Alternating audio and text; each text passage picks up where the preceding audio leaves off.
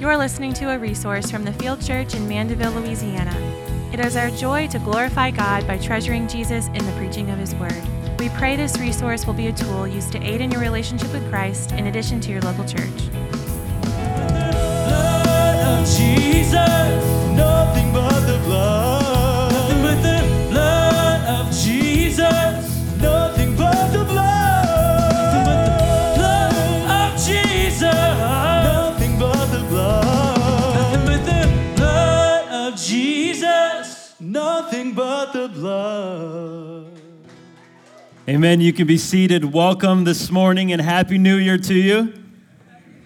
Thank you. I'm glad to be back in the normal rhythm of life. Anyone else glad to just be back to normalcy? It's been a very, very long time. We got back late last night from our trip to go visit my family in Chicago. Our plane was delayed just a couple of hours.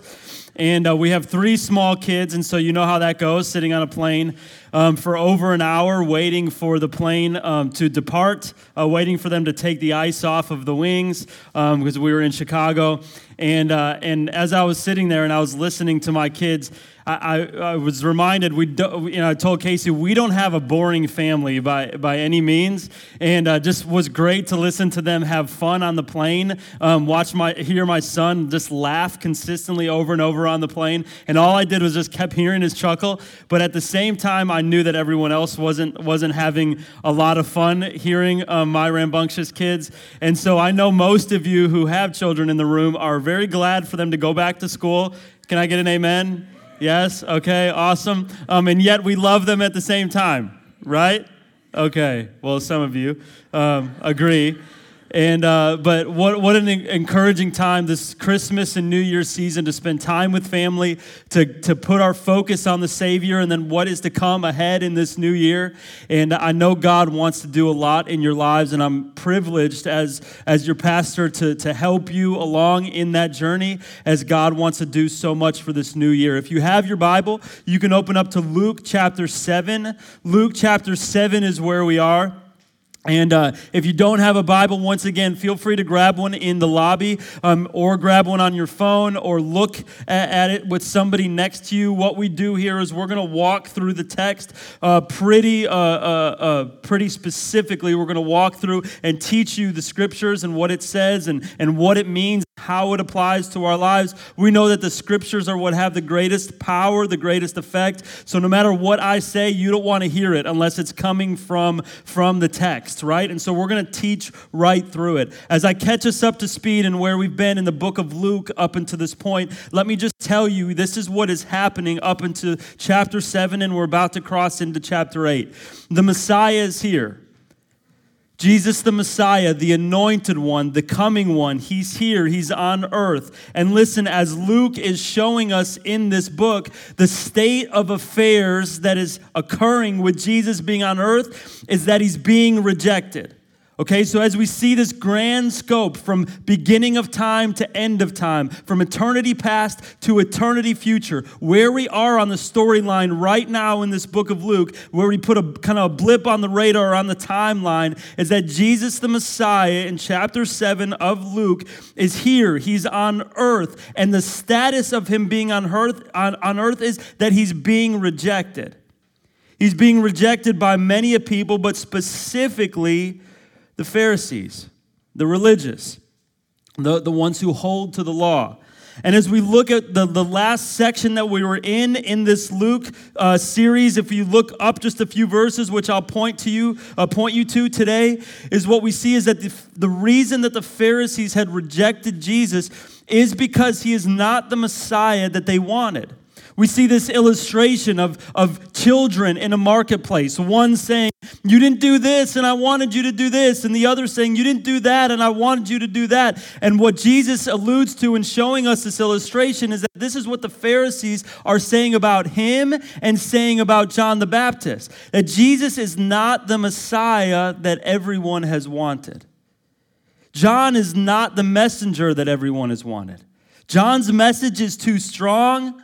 Jesus is eating and drinking with the tax collectors and sinners. This is not what the Pharisees wanted. The Pharisees wanted a Messiah that would promote them and that would tell them that they're the best and that they're good enough and that they would get all the glory. And so we're going to see, in contrast to what they are doing and who they are, we're going to see today what our hearts should be like. Before we get there, let me tell you that this isn't just new in the New Testament. This is what God has been showing us really all along since the beginning, since sin entered into the world, is that his people have been kind of dissatisfied with who God is. And we can really relate to this. Listen, I don't know about you, but maybe when you first come to know Christ or you first enter into this world, into the church, and you've got some preconceived notions or some presuppositions about who God is, what Christianity is like, how this is supposed to work, and what God wants to do in your life, and then you come to the Bible and you read it for yourself. And you realize maybe this isn't anything like what I thought it was. And maybe Jesus isn't anything like what I thought he was. And maybe my life should be tailored to him rather than have him conform to what I want. And this is what the Pharisees are realizing, but it's a story that started all the way back in the Old Testament. You remember this? When the followers of God, the people of God, the Israelites, and they would walk in the desert, no need for God whatsoever. He's not what we need. He's not what we want, right? We were better off in Egypt. Until they came to terms with their own sinfulness and the destruction that it caused. And then they would look up to God and say, God, we need you. Where are you at? We need you in our lives. And then that would just continue, even in the story as they move through the wilderness, even into the time of the prophets. The prophets were there to help turn people to God. And the people of God would look at the prophets and they say, we got no need for him. Until they came to terms with their own sinfulness and their own destruction that it caused in their lives. And then say, God, we need you. Prophet, where's God? We need him.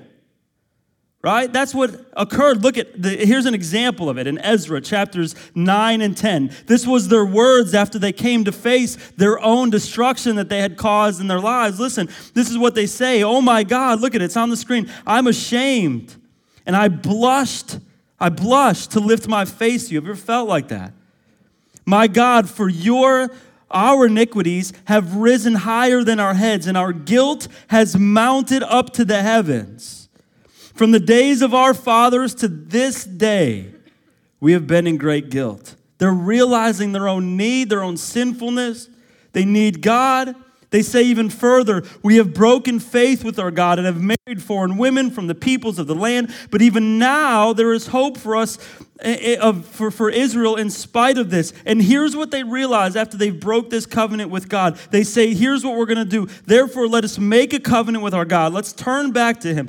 Let's put away all these wives, their children, according to the counsel of my Lord, and of those who tremble at the commandment of God. And let us return and do everything according to the law of God. You see, even since the beginning of time, we as a people have had no need for him until we come to terms with our own sinfulness and the destruction that it causes and the forgiveness that we have, and then we turn to him.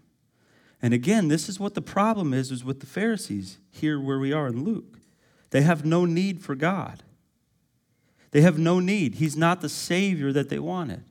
But listen, this isn't the only time that we see this. You remember in the Sermon on the Mount, when Jesus looks at his people and he says, listen, you've heard it said that you should not commit adultery. But I tell you the truth, even if you've lusted in your heart, you've already committed adultery, right? Or how about you've heard it said that you shouldn't hate your brother, but here's the truth. If you have, or you shouldn't murder, but if you've hated your brother, you've already committed what? Murder in your heart. What Jesus is showing his people, listen, is that you cannot be good enough. You are sinful. Your life will cause destruction. You can't keep the law on your own. You do need a Savior. And yet, once again, the people miss it. And listen, we miss it. We miss it. And so I want to tell you what Jesus is showing us and what Luke is showing us in this scripture, ready? Is that from the beginning of time, people have saw no need for God. And as we fast forward to the Savior Messiah being here right now, the result is rejection, and the reason why rejection is happening is because the Pharisees see no need for a Savior. They see no need. And so as you ask this question, well, then how can we find a need? How do we see a need? How do I cultivate a heart for God, a love for God? Well, that's what Jesus is showing us today in our passage. What he's doing is he's contrasting the Pharisees, who have no need for God, have no desire for him, because they have no need for forgiveness. They don't see any of their sin, and therefore they're picky about Jesus. Like, he's like this. I don't really want him to be like this.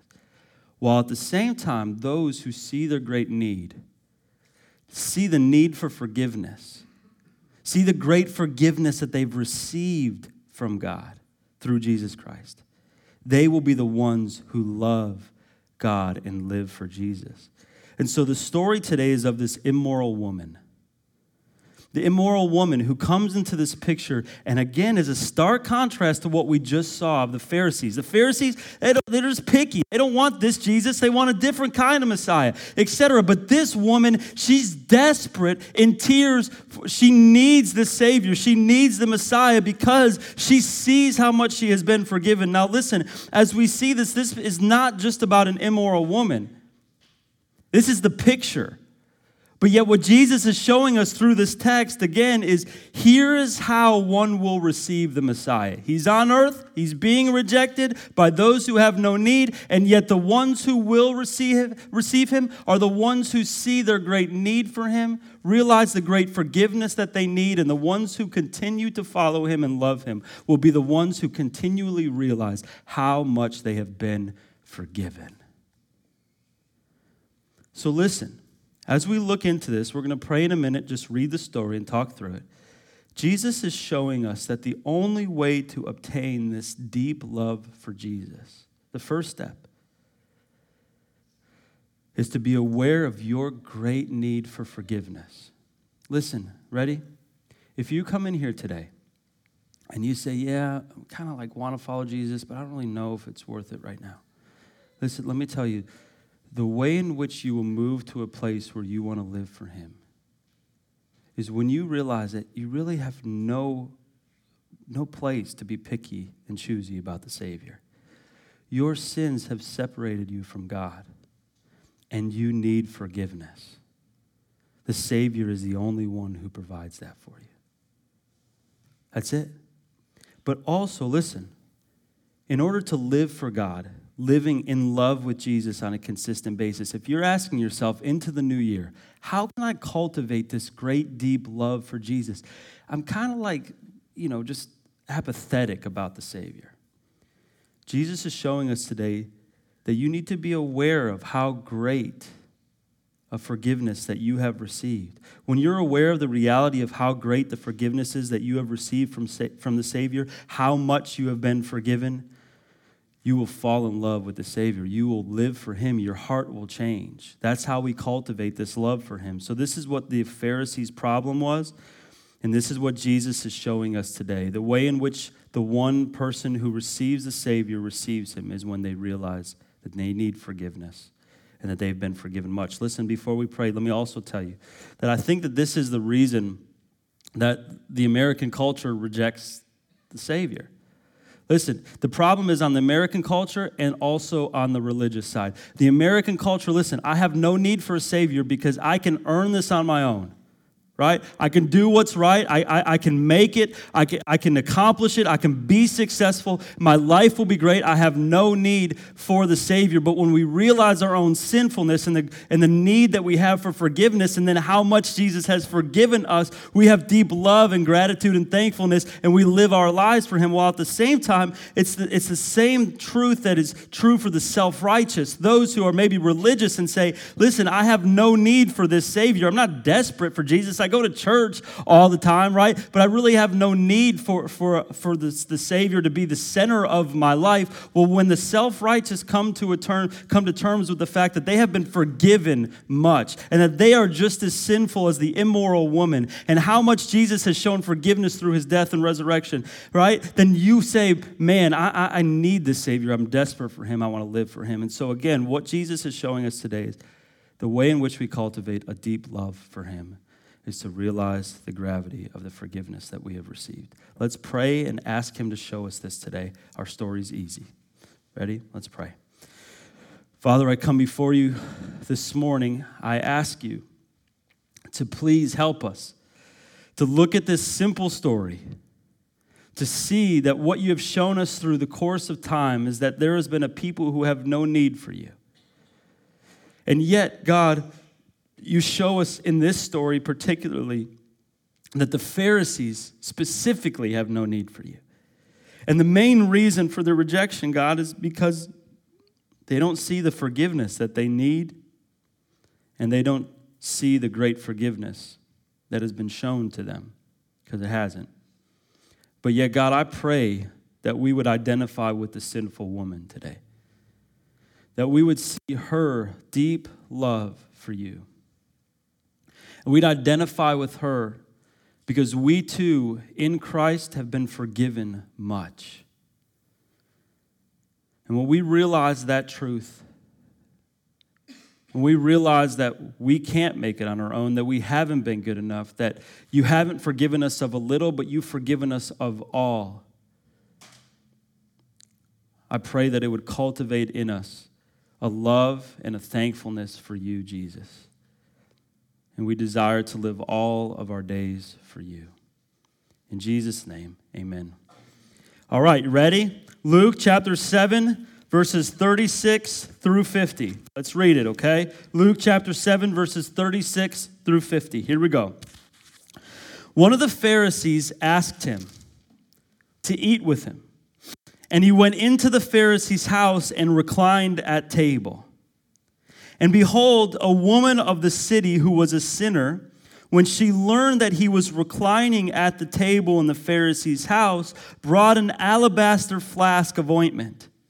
And standing behind him at his feet, weeping, she began to wet his feet with her tears, and wiped them with her hair and of her head, and kissed his feet, and anointed them with ointment. Now when the Pharisee who had invited him saw this, he said to himself, if this man were a prophet, he would have known who and what sort of woman this was who is touching him, for she is a sinner. And Jesus answering said to him, Simon, I have something to say to you. And he answered, say it, teacher. A certain moneylender had 2 debtors. One owed 500 denarii and the other 50. When they could not pay, he canceled the debt of both. Now, which of them will love him more? Simon answered, the one, I suppose, from whom he canceled the larger debt. And he said to him, you have judged rightly. Then turning toward the woman, he said to Simon, do you see this woman? I entered your house and you gave me no water for my feet, but she has wet my feet with her tears and wiped them with her hair. You gave me no kiss, but from the time I came in, she has not ceased to kiss my feet. You did not anoint my head with oil, but she has anointed my feet with ointment. Therefore I tell you, her sins, which are many, are forgiven, for she has loved much. But he who is forgiven little, loves little. Your sins are forgiven. Then those who were at table with him began to say among themselves, who is this who even forgives sins? And he said to the woman, your faith has saved you.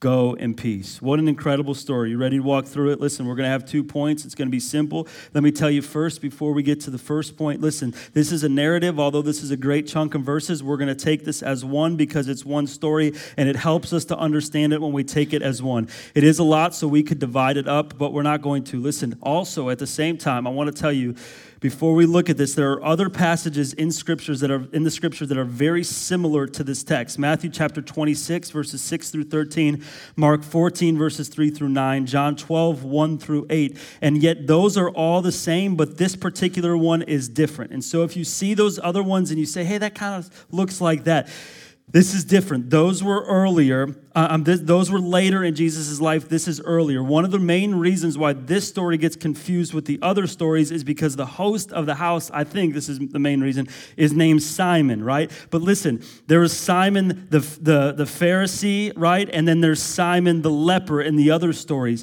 And so let me tell you that Simon was a very common name. Just because he was the host doesn't mean that this is the same story. It's like Joe or Mike. Okay? Very common names. If you're named Joe or Mike, I love your name, but I'm saying it's just common, right? This is the same thing that's happening here. Simon was a very common name. Listen, there in those verses, it was showing in the other scriptures that are similar to this, it's showing the value of Jesus' death. That's the main point. Here, we're seeing how to cultivate a love for God, right? We're seeing how someone receives the Savior and doesn't reject him and receives the one who has come to save their soul. Luke is showing us the ones who will receive him and the ones who will reject him. The ones who will reject him are the ones who have no need for forgiveness. The ones who will receive him are aware of their need for forgiveness and then also how much they have been forgiven once they have. Here we see Simon and then we see a sinner woman, right? We don't know her name, okay? There in the other passages, what we see is Mary of Bethany. Okay, that's who we see. Here, what we see is this is in Galilee. This is a story through Luke that Luke tells us is in Galilee as we follow the storyline of Luke. And this is in the northern regions. There in the other passages, we see it's in the southern regions in Judea, again in a place called Bethany. Here, this is earlier in Jesus' life. There, it's right before the cross. Here, we see a Pharisee as the host. There, we see a leper as the host, among other differences. So, not sure why it's get confused. I think it's just because of Simon, okay? But let's take this story for what it is. We're going to see two main points, and this is going to move us to the fact that when we see our great need for forgiveness and how much we've been forgiven, this is what cultivates our love for God. The first thing that we see in our passage, again, just 2 points, is the woman's actions towards Jesus. The woman's actions towards Jesus. Verses 36 through 38. So this is a time now where we follow along with me in the text because my main goal is to just teach you what the scriptures say so you can become aware and you can become robust, right? Like you can become a ninja with the scriptures, okay? Ninja turtle with the scriptures, okay? First thing that we see, look at this, ready? Verse 36, there's a Pharisee. The Pharisee is the one who asked Jesus to come over. Now listen, this is purposefully coming right out of what we seen last time. And what we saw last time was that the Pharisees have rejected Jesus because he is not the Savior that they want. We saw the parable I just told you about a few minutes ago. He's not the Savior that they want. The Pharisees have rejected. Mainly, if you cut through all of it, because they see no need for forgiveness. They've got it. They can keep the law.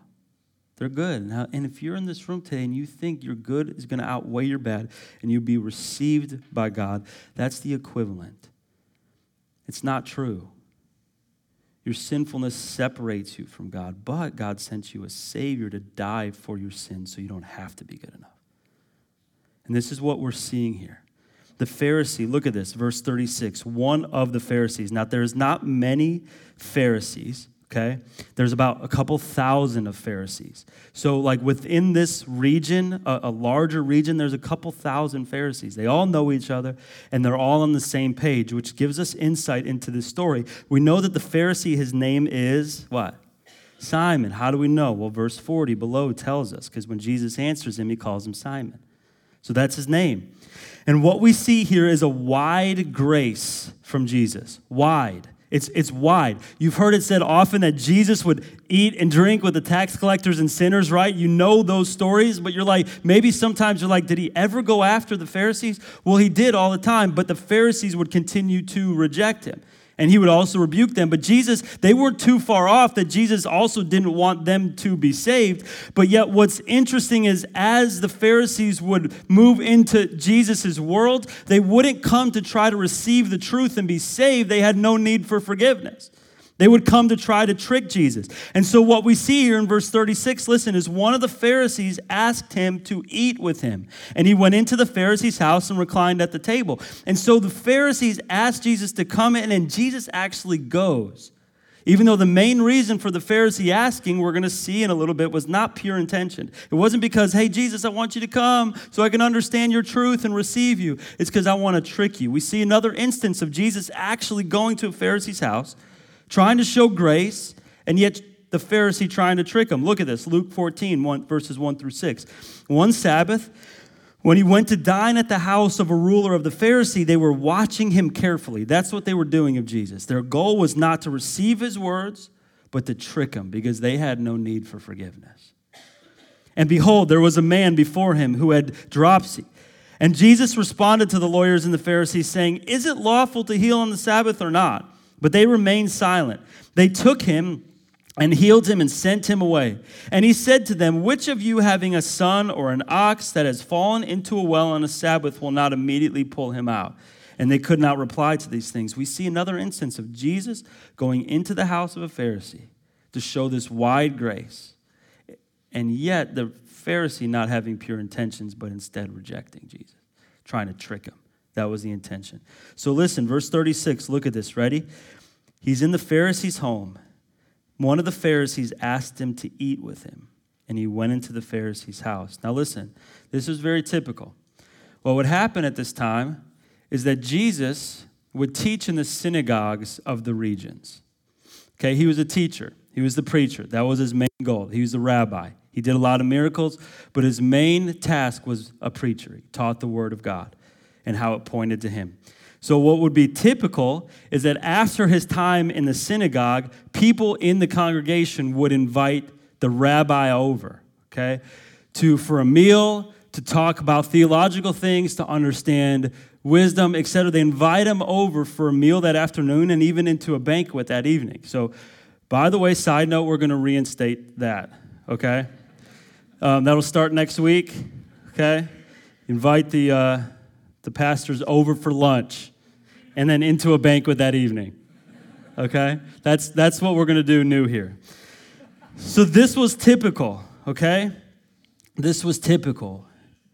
And at first glance, what you think is, man, the Pharisee's inviting him over. He wants to learn from Jesus. But as the story goes on, we see that's not the case at all. Once again, he has different intentions. These Pharisees don't need Jesus. They just have no need for him. They just want to get rid of him. And I don't know, maybe in your life right now, you feel like I got no need for him, but maybe someone in my family wants to follow him, and I'm just trying to get rid of Jesus. I'm trying to get him out of our household.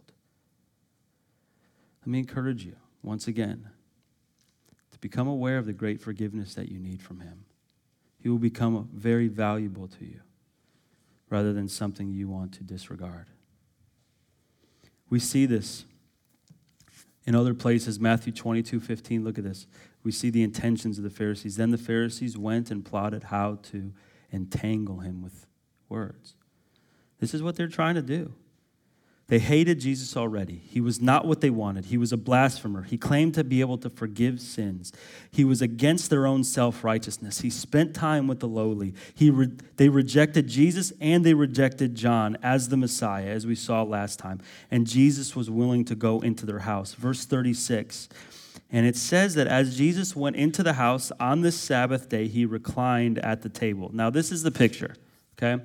When you see, like, what was it, like a lazy boy, right? This was actually the picture, which is even more uncomfortable than the lazy boy, okay? What they would do is they would set up the table and they would have like chase lounge type things surrounding the table. And this was for the purpose to keep your feet as far away from the table as possible, okay? The feet were dirty, especially in this time. Roads with animals and really no street cleaning service at the time, okay? And so the streets were dirty. I mean, like those of you who have children, you know what their feet look like when they run around your house without shoes on, which says a lot about your house, sorry to say. But also, I mean, imagine them running around town with no shoes on and then coming home. I mean, this is what people's feet look like. So they would keep their feet away from the table. But this was also to promote long conversation. That was the main point of some of these dinners and these banquets and these Sunday afternoons with the rabbi, etc., to promote long conversation, to hear, to discuss, to talk about social things, about religious things, about how the scriptures apply to certain things, about theological things. And this is what the Pharisee was supposedly inviting Jesus over to do, but his intentions were different. Now, this picture is a little bit wrong because most will tell you that the left arm, it was proper for the left arm to bear one up, so I don't know, this picture is not biblically accurate, okay? okay? Because there's right arms. This guy right here has got a right arm going, okay? But we see that they're supposed to be on this left arm. They're reclined at table, feet away. The rabbi's invited over, right? And the sandals are off, and they're having long discussions, religious discussions about wisdom. Now, what we see also, verse 37, check it out. And behold now, a woman of the city who was a sinner. How'd you like that to be the first identifier of who you are when the scriptures mention your name? Really, no name. A woman comes over who's a sinner. And when she had learned that he was reclining at the table in the Pharisee's house, she brought an alabaster flask of ointment. Now listen, what would happen in these times is they would invite the rabbi over. They would have long discussions. They would be on this chaise lounge, reclining at table, and yet the doors would be open to the house. The one who invited the rabbi over, ready? Stay with me. As the one who invited the rabbi over, this was a privilege. This was a privilege for the one to host the rabbi. He's like a celebrity in town. He's coming to our house tonight. And so what they would do is they would leave all the doors open. And it was kind of a local entertainment for the people. The people would come and kind of stand along the wall, stand in the back, and they would listen to the conversation being had between the host and the rabbi. And these people would come in and just listen. And that's what's happening here. So this woman comes in and she's listening. But what we see of this woman is that she's from this city and that she's a sinner. Now listen. First of all, what we know about this is that she was not invited in. So she wouldn't be one who's in there because everyone knows she's in there. She probably has snuck in there. Now, sinner is used as a general term in the scriptures. We see it often. Mark chapter 2, verse 16. Here's an example. And the scribes of the Pharisees, when they saw that he was eating with sinners and tax collectors, said to his disciples, why does he eat with tax collectors and sinners? But this also brings a level of disdain. So if you're characterized as sinner, it's not just because you're sinful. Everyone's sinful, but because also you're a common, consistent, well-known, sinful person. Everybody knows it. Family, friends, neighbors, they all know. When you walk by the marketplace, they know this is a sinful person, consistently living in it. When it's referred to as men, oftentimes tax collectors, oftentimes disingenuous thieves, right? But here, oftentimes when it's referred to the woman, it's a prostitute. So this woman is in the house. The rabbi's there with the Pharisee. They're reclined at table. People are listening. The woman, who nobody knows is there, is listening, and she's a prostitute, a professional adulteress. She's good at it. She's immoral. She's filthy. She's impure. She's perverse. She lives this sinful life, and the public knows it. Everybody knows it. Side note, this is not Mary Magdalene.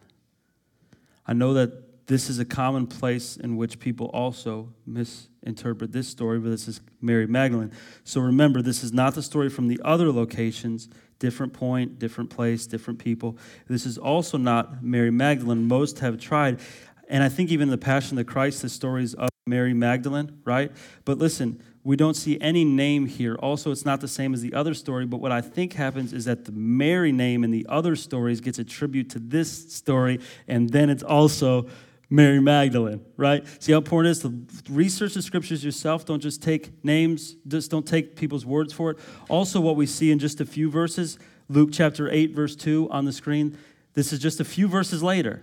This is when Mary Magdalene is introduced. Soon afterward, he went through the cities and the villages, proclaiming the word of God, bringing the good news of the kingdom. And the 12 were with him, and also some women who had been healed of evil spirits and infirmities. Mary, called Magdalene, from whom 7 demons had gone out. So this is just a few verses after the story, which also probably promotes the confusion. But listen, if this was Mary Magdalene in our story, we would know the name right here, right now. They would introduce us to Mary Magdalene here and not a couple verses later. There's no point as to why Luke wouldn't just tell us her name here. So this is probably just, listen, some no-name sinful woman who is a prostitute around the room watching Jesus with the Pharisee reclining at table. No one knows she's there.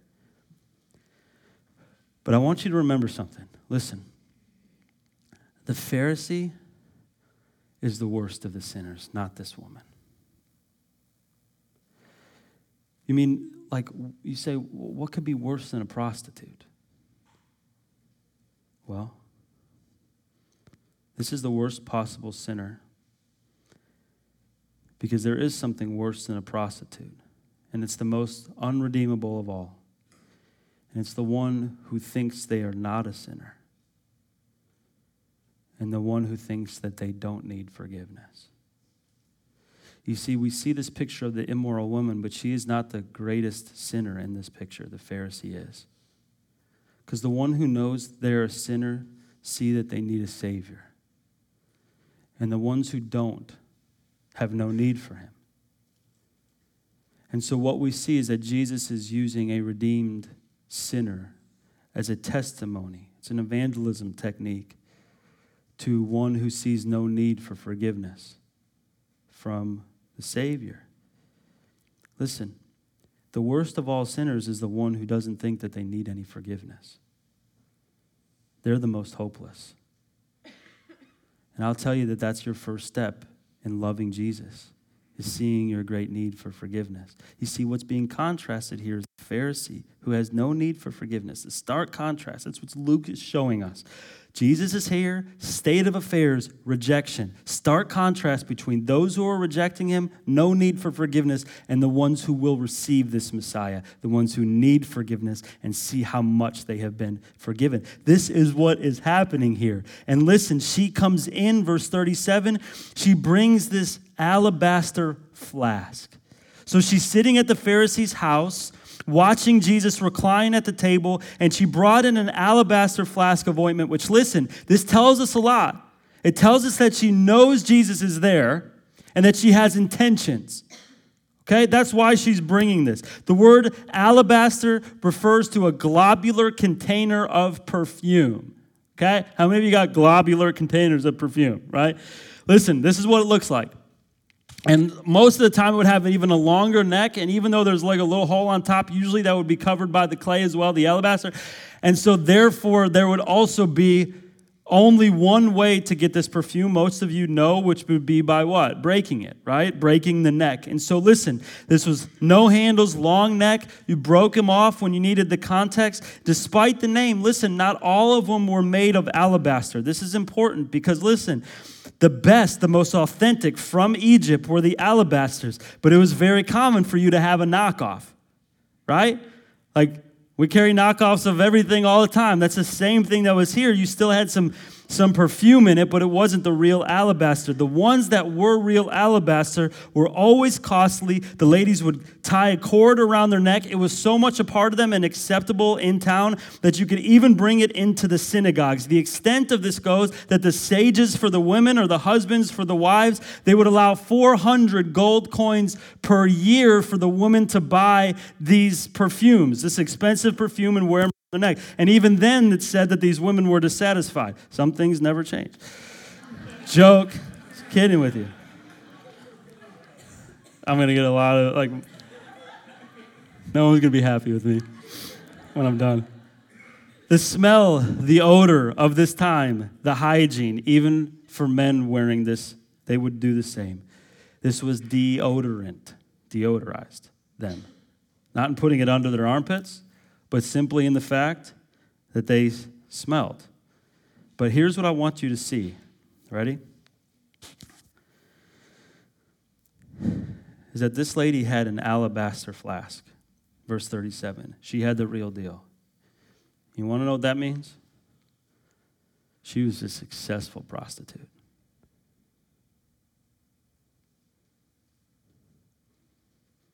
When we see this, Luke is giving us hints here. She was successful at what she did. And in her line of work, you don't get successful by having a good heart. You don't get successful by having a great conscience. Not in this line of work. She was a sinner. Her sin had mounted. It was over her head. Her whole life.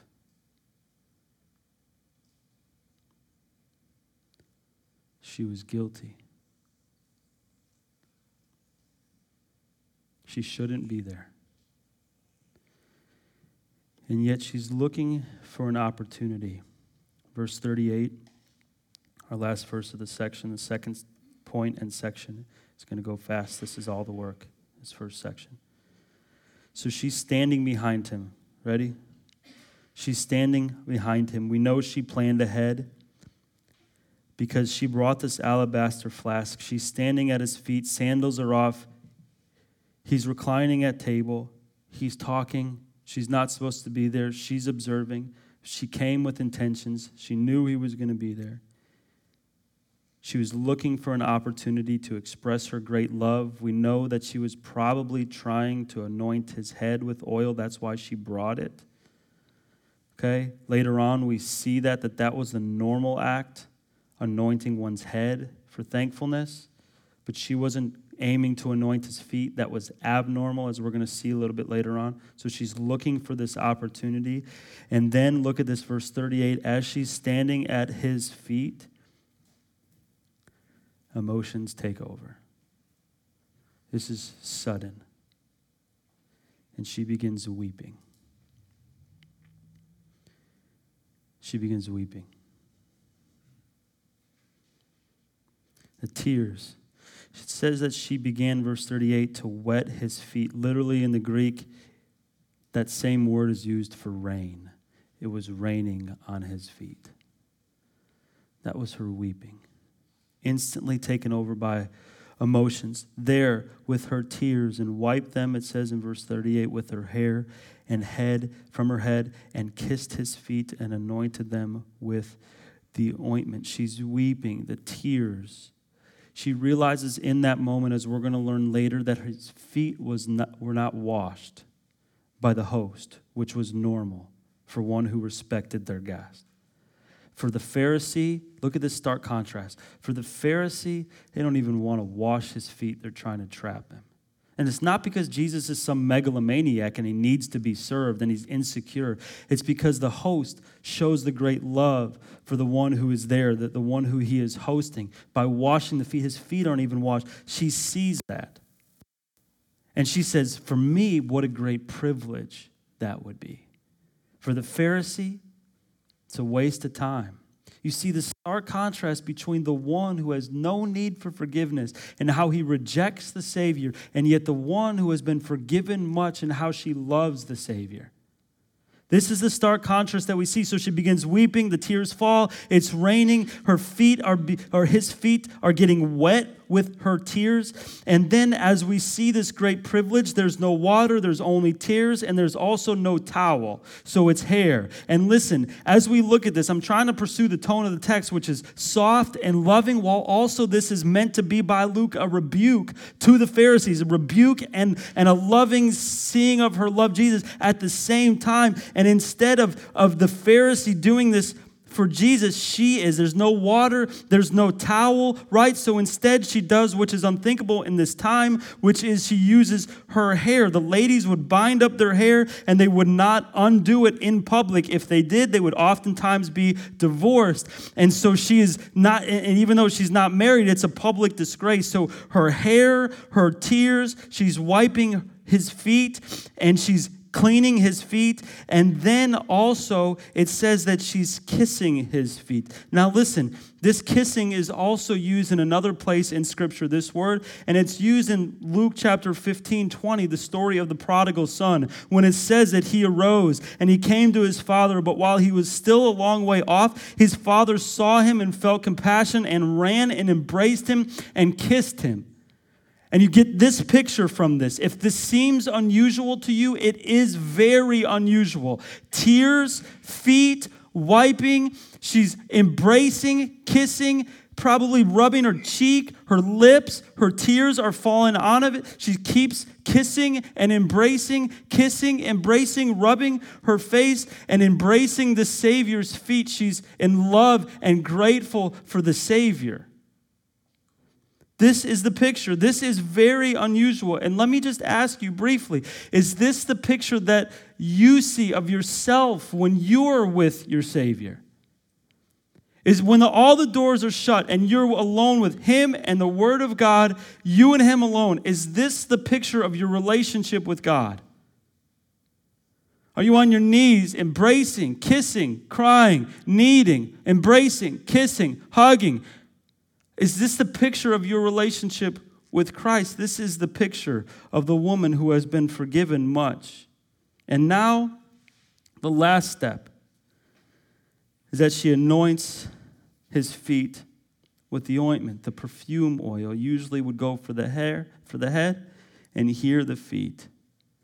Even His feet are worthy to be anointed. The one who washed the feet of another was shown to be a slave. She is saying here, Luke is telling us, she is humble. She is in love with the Savior. She has great need for Him. She is in great gratitude, while the Pharisee sits and has no need because he has no need for forgiveness. She is in love because she has been forgiven much. Now listen, last thing, moving to our second point, and all the hard work is done, so rest is easy. But Jesus also, you would think here, probably could have been accused. Like, you ever think about that? Like, Jesus in this instance probably, like, if I'm Jesus, I'm like, hold off, you know? Like, people are gonna think something's going on here. Honestly. Not Jesus. This shows His life was holy. There's not even anything that anyone could bring. Like, yeah, we'll get you for calling yourself the Messiah, but when it comes to doing something immoral, no one would even accuse Him of that because His life was set apart. Is that true of your life? It's a hard one. So, first that we see is this action, the actions of this woman towards Jesus. And the second part of this is it interprets it for us. And it shows us the reason for such loyalty and love and their actions. And the base of that, what we see, the reasoning, is the woman's love for Jesus. The actions towards Jesus were founded by the woman's love for Jesus. And the woman's love for Jesus, as we're about to see, came from the forgiveness that she has received from Jesus. As we look at this, let's close this out. Ready? Verse 39. Look at this stark contrast. Can you even imagine? Now when the Pharisee who invited him saw this, he said to himself, if this man were a prophet, he would have known who and what sort of woman this is who is touching him, for she is a sinner. Look at the stark contrast. Can you even imagine? This woman is weeping. Her tears on his feet. She's wiping his feet with his hair. She is absolutely desperate. She is grateful to the Savior. She is anointing his feet with oil. She is a sinner. And the Pharisee, while at the same time sits back and says, see, I knew he wasn't the Messiah. He didn't even know who this woman is. She's a sinner. I mean, that's the stark contrast between the one who thinks that they don't need forgiveness from Jesus and the one who sees their great need and sees how much they've been forgiven. And you want to know what? I think it's true oftentimes in our churches. Isn't it crazy that one person stands next to another person and one person's hands are raised, eyes are closed, their heart cries out in such gratitude for a Savior who forgave them. And yet the other one stands next and looks around and says, I wish things were like that. I wish things were a little bit more like this. I wish I could just get out of this place and go do whatever. That song, I don't really like that one. What about those? That scripture? Yeah, it didn't meet my requirements. what it does to our hearts when we see our great need for forgiveness. This man is sitting there. Now watch this. We know that he's trying to mix Jesus up because he says, we see Luke tell us that he said to himself, the man who invited her, verse 39, said to himself. He didn't even say it out loud. Now watch this. If this man were a prophet, see, they were trying to prove that Jesus wasn't the Messiah. That wasn't the real intention of why he had Jesus in his home. He was trying to show that this is truly not the Messiah or a prophet. He would have known that this woman was a sinful woman if it was truly the Messiah. And yet Jesus answers. And he says, Simon, I have something to say to you. And ironically, the Savior, who he thinks doesn't even know who this woman is, also not only knows who this woman is, but he is thinking without him even saying it. He's about to show that he is the Messiah, and who he forgives is the sinner.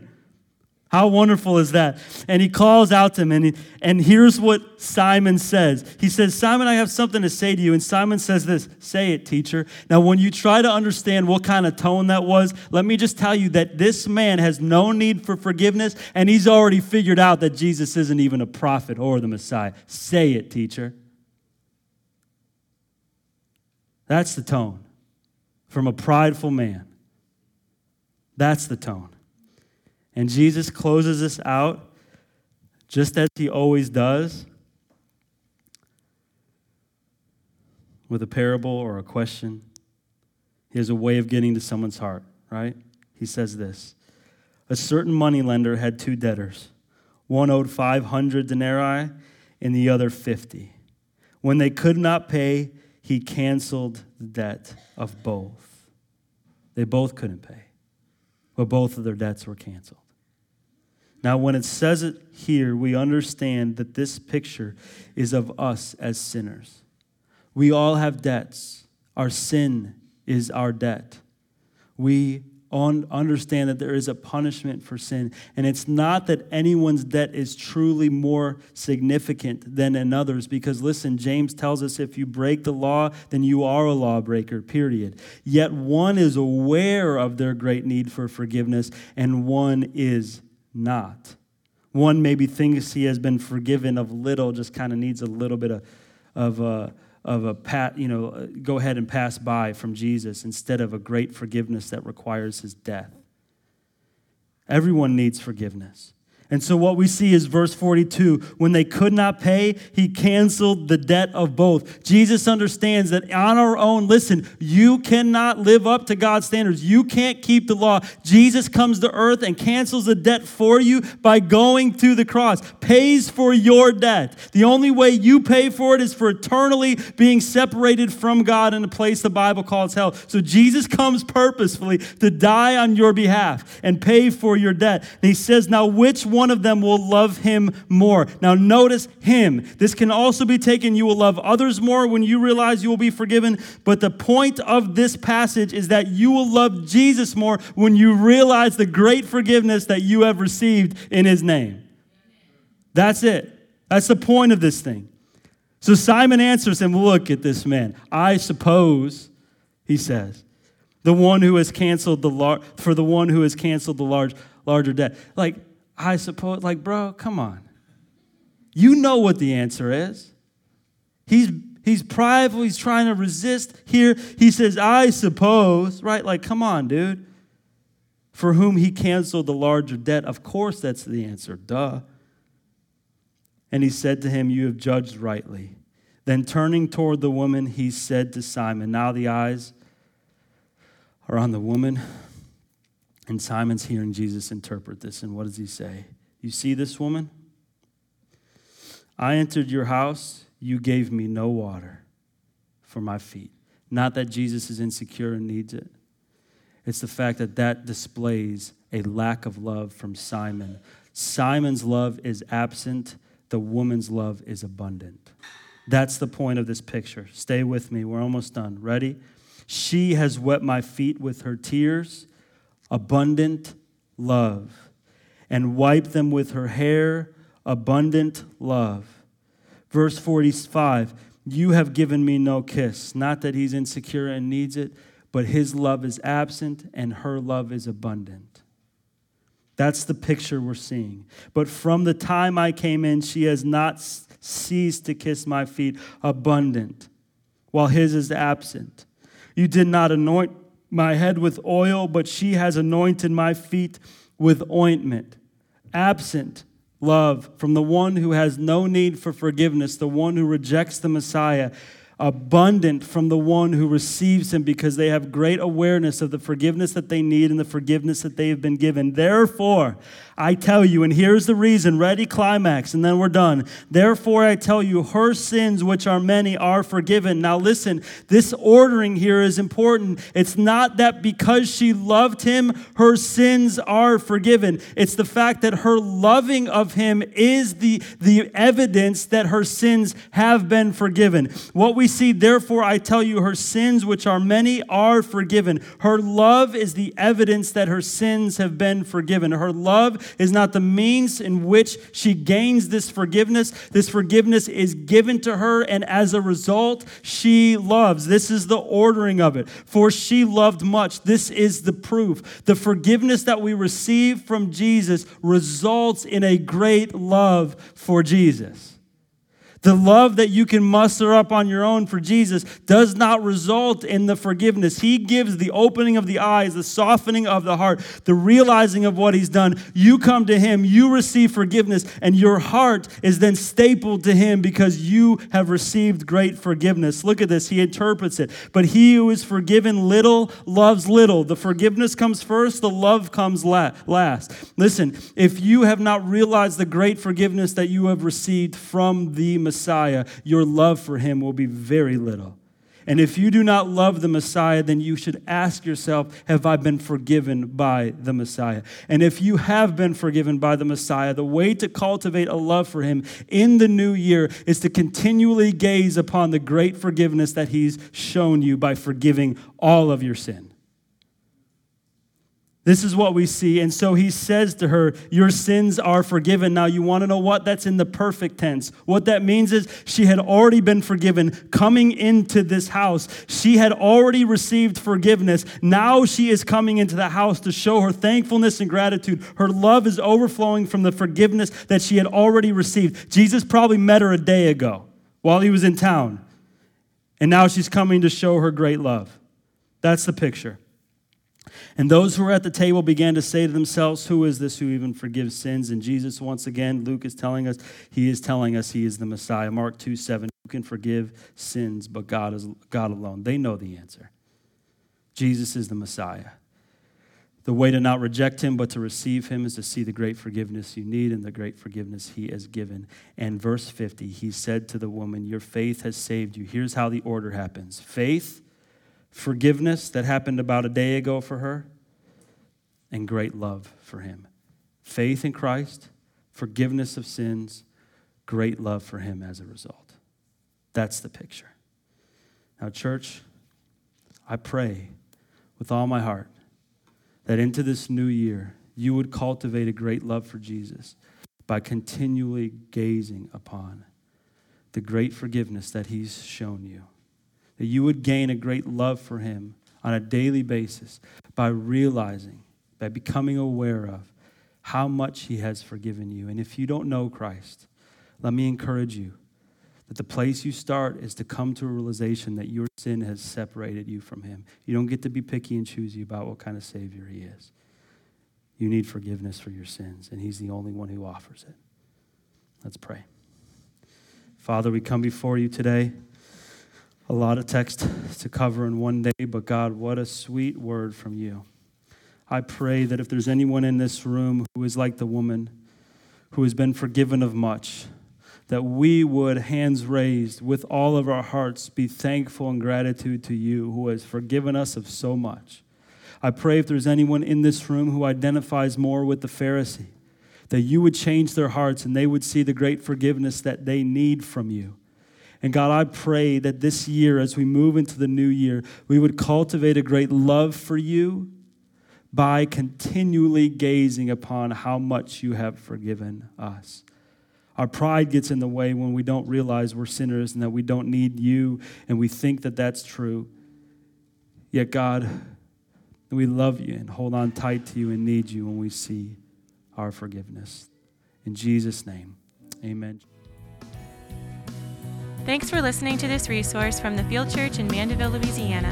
We pray that it helps you joyfully make Jesus Christ your treasure.